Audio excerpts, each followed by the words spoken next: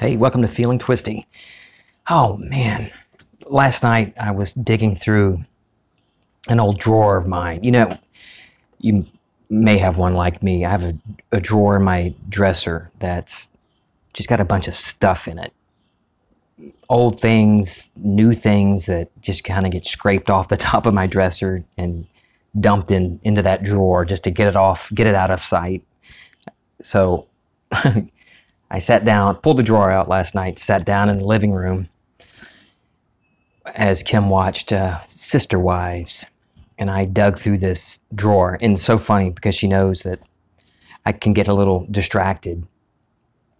To me, I don't call it distraction when I'm doing something like that. I'm just enjoying the ride because I knew going through that I was going to find some things that brings back memories. What I did find, I did not expect though. So anyway, she put the timer on. She started timing me just to see how long it took me.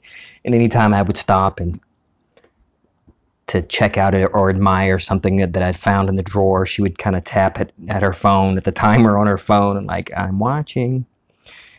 Anyway, so I found some cool stuff. I found some 4 old Hot Wheels and Matchbox cars from when I was a kid. I mean, way back from this would have been in the late 70s when I had these. And one of them was an Indy car. And it has all the paint on it that my brother and I painted it. Well, I used his modeling paint, his model paint. You know, those little jars of paint for models. I remember going out on the driveway, painting that with all these different colors, and I still have it. And so I found those cars, which is really cool. And then I found it was in a little container that had just some other coins in it. I think some foreign money that my parents had gotten when they had traveled. But then one of these, and I thought it was, and I found a silver dollar, an old silver dollar.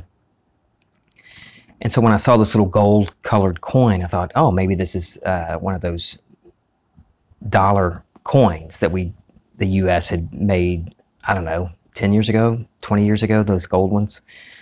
But then I looked at it, and it had the name of an old cinema, an old movie theater that we used to have here in my hometown, the Charles Cinema, an Ogden Perry company, or owned by Ogden Perry.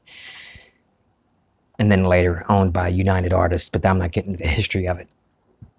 It was so cool to find that, and it has on it, Charles Cinema, admit one child on the coin. And that cinema was really neat. They didn't give tickets. You'd go up to the box office, pay for it, and they'd give you a coin. And then you'd go through a turnstile, drop it into the turnstile, and cha-chink, cha-chink, go through those 3 arms on the turnstile. Really cool. I loved that theater. We had some other great theaters too, the Paramount and the Pit and the Lyric. But this one I spent most of my time at as a kid. Saw some really great movies there. Superman and Empire Strikes Back and The Karate Kid 2, Six Pack. A lot of fun times were spent there in my childhood. And finding that totally unexpected. But the feelings and the memories that came flooding back, looking at that coin, it was so much fun. And yeah, I got distracted. I started messaging my buddy Orrin Parker, showing him what I found because I knew he would appreciate it. And as I'm sitting there thinking about, and really all night, through the night I thought about this, and then even this morning I was thinking about all the things, the memories that came back with my treasure hunt through that junk drawer. I can go back to when I was a kid on the driveway with my older brother playing with those Hot Wheels. And we would put firecrackers in them. We would take a hammer and bang them up, make them look like they were in crashes. And then, of course, like I mentioned the other one, painting my Indy car, all these different colors. But I can go right back in my memories and put myself right there as if I'm there now, on my knees on our driveway, playing with the Hot Wheels. And I can just as easily get in line again outside the box office at the Charles Cinema, waiting in line for my dad to get off work early to meet me there, waiting to get tickets to get into the Return of the Jedi premiere. Oh. And I remember I can put myself in the middle seat toward the back, sitting between my brother and sister on one side and my dad on the other as we watched The Empire Strikes Back and see Yoda and Luke Skywalker in the swamps of Dagobah training. I can go right there. I can smell the buttery popcorn and feel the stickiness under my shoes on the floor. And I can walk through the Charles Cinema. I remember what the bathrooms look like. I remember where they are. In my imagination, I can go back, touch the carpeted walls, hear the sound of the popcorn popping and smell that yummy butter. Well, fake butter. Futter? Is that what it's called? Palm oil. Bad, bad, bad.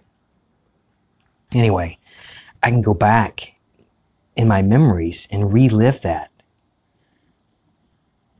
I can pick a lot of scenes, but these just so much fun remembering and going back in my imagination and my memories and re-experiencing the thrill of seeing the Karate Kid do his crane technique on Johnny.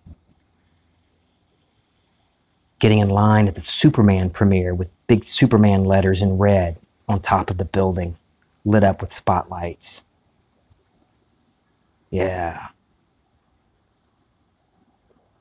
And that's what I talk about pretty much all the time on this podcast. Going within, in my own imagination, making myself or making there, here, and then now. I can feel the Hot Wheels in my hand. I can smell the model paint as I'm painting the cars. I can smell the smells at the movie theater and see my dad walking up from the parking lot to get in line with me. I was third in line, by the way. I was pretty proud of that. For Return of the Jedi, I skipped school that day. I can put myself right there in imagination, go back to the late 70s and early 80s. All these wonderful times. But I can do the same thing for anything. I don't have to have it already experienced it to just remember it and use my imagination to put myself there. I can use it now, daily. In fact, I do. And you can too. In fact, you do. Even though we go most of our lives not realizing that what we imagine, what we assume to be true, what we got going on in our minds and our thoughts, our feelings.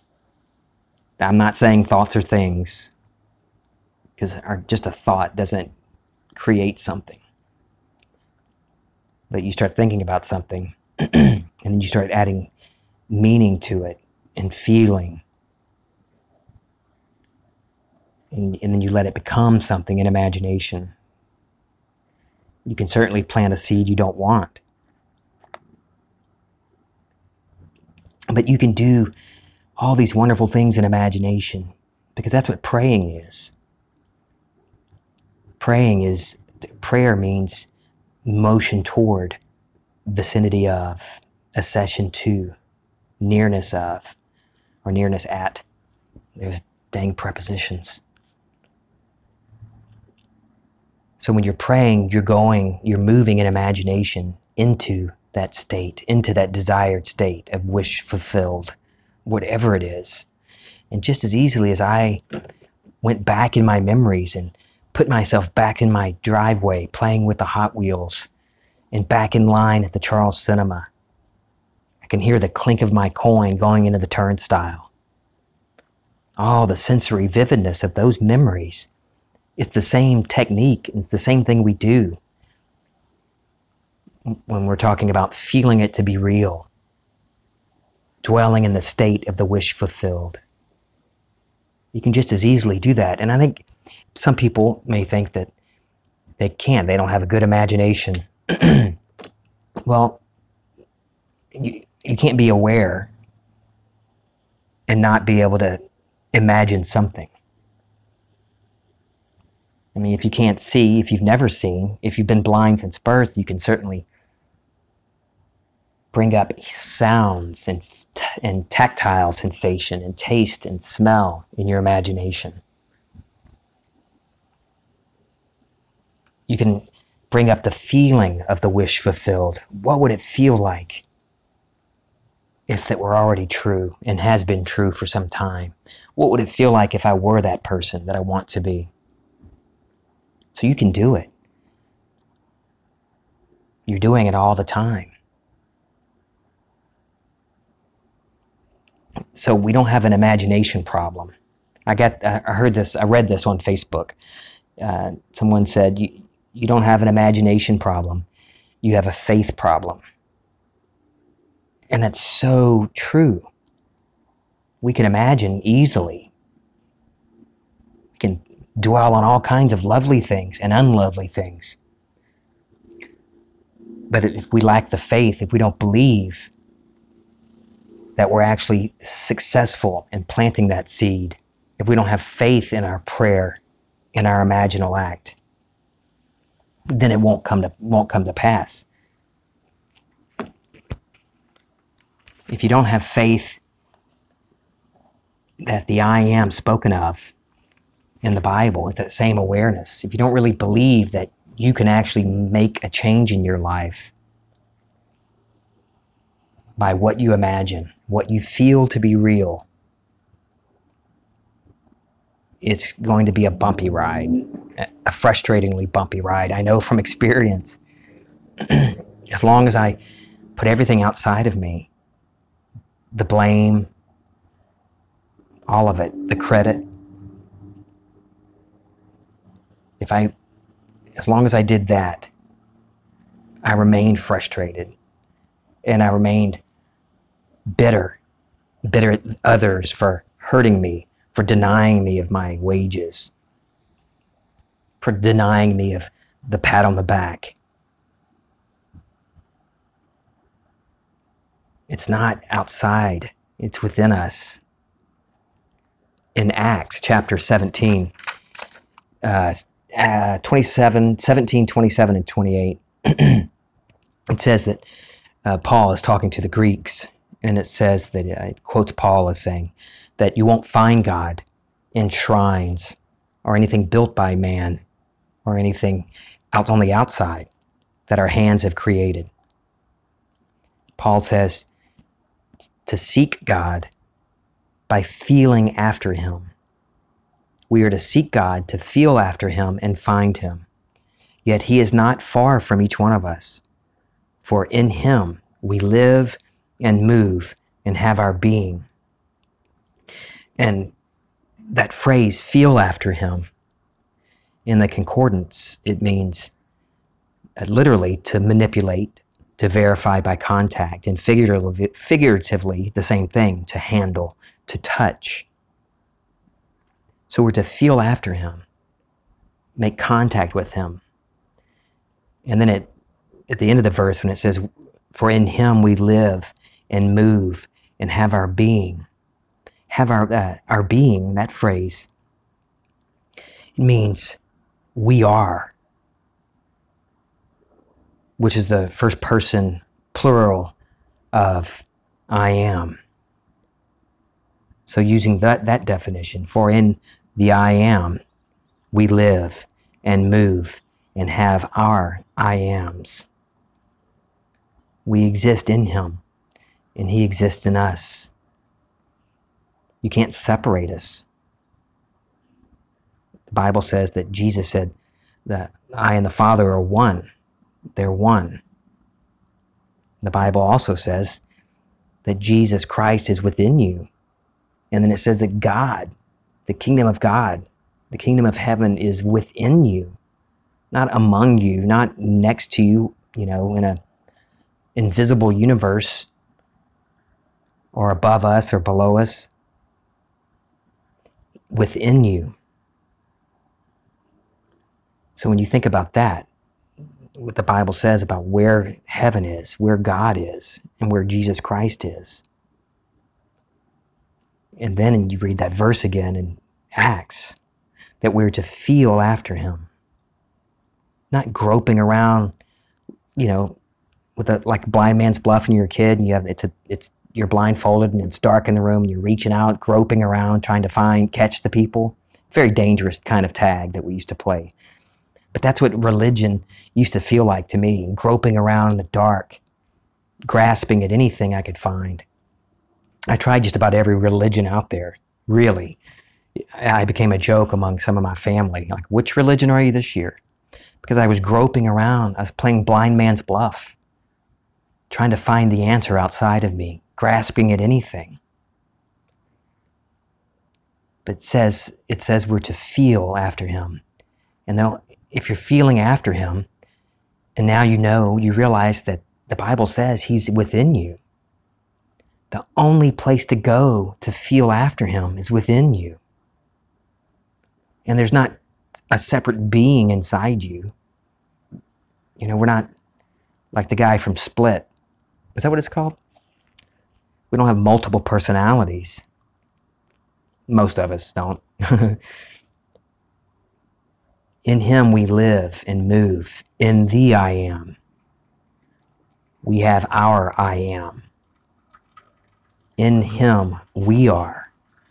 So there's no place to go, no place to grope and grasp on the outside to find that. To find the answer, go within.